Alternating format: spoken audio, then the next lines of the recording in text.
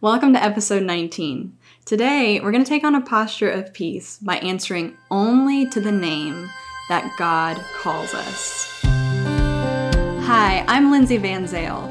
Posture is a podcast that serves as a short, audible fist bump to remind you that God is in everything. Together, we're going to be emboldened to take a daily posture of perfect peace. Isaiah chapter 43, verses 1 and 2 says this, "But now thus says the Lord, He who created you, O Jacob, He who formed you, O Israel. Fear not, for I have redeemed you. I have called you by name. You are mine. When you pass through the waters, I will be with you, and through the rivers, they will not overwhelm you. When you walk through the fire, you will not be burned, and the flame shall not consume you." Has it ever occurred to you that God takes it personally when Satan tries to attack you? After all, don't you take it personally when someone you love is in a place of suffering or being attacked by someone else? I assure you that you and I are not more compassionate than God. This was recently illuminated to me in a really fresh way when a friend of a friend, so someone I don't even know personally, was suffering. He was in danger of going blind, losing his eyesight completely, and there was a surgery that could save his eyesight, but he was unable to afford the surgery by himself. So friends of his gathered around, used their network to gather funds so that they could pay for the surgery so he wouldn't have to lose his eyesight. And I could not help but do what I could to help alleviate this person's suffering and help redeem his situation. So I found myself contributing, and I'm sure you've done this several times yourself when you've contributed to a fundraiser or a GoFundMe, or you've volunteered in your community or in disaster relief. There's something in you that can't help but do something about the situation.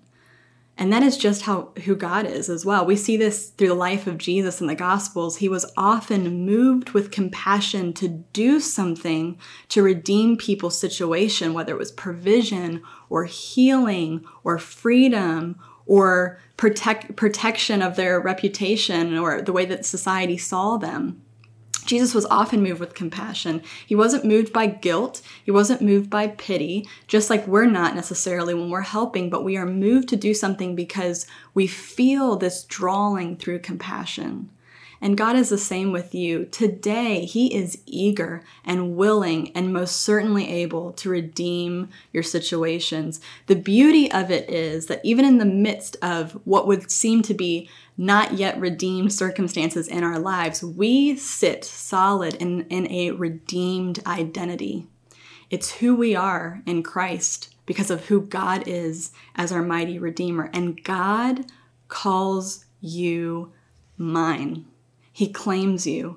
He owns it. And when Satan tries to attack you, God can't help but do something about the injustice, because through His justice, He sent Jesus to pay for your redemption. And friend, Jesus is going to get what He paid for. So what we can do today is partner with this truth by answering only to the name that God calls us. Instead of saying things like, "I'm so stressed, I'm so overwhelmed, I'm so broken, it's so hopeless, it's never going to change," remind yourself, I am redeemed because I am God's. And watch, friend, as the not yet redeemed circumstances bow to your Redeemer. The promise of perfect peace is found in Isaiah 26:3, and in Hebrew it is shalom, shalom, meaning complete wholeness, nothing missing, nothing broken. This is who you are in Jesus. Let's declare this together. Today, I am kept in perfect peace. With my whole heart, I trust the Lord. I am strong, I am victorious, I am whole. Remember, friend, you are a living testimony of Jesus' ultimate win, not because of anything you did, but because of what He did for you. With every step you take today, you're putting Jesus' victory on display and Satan's defeat on replay.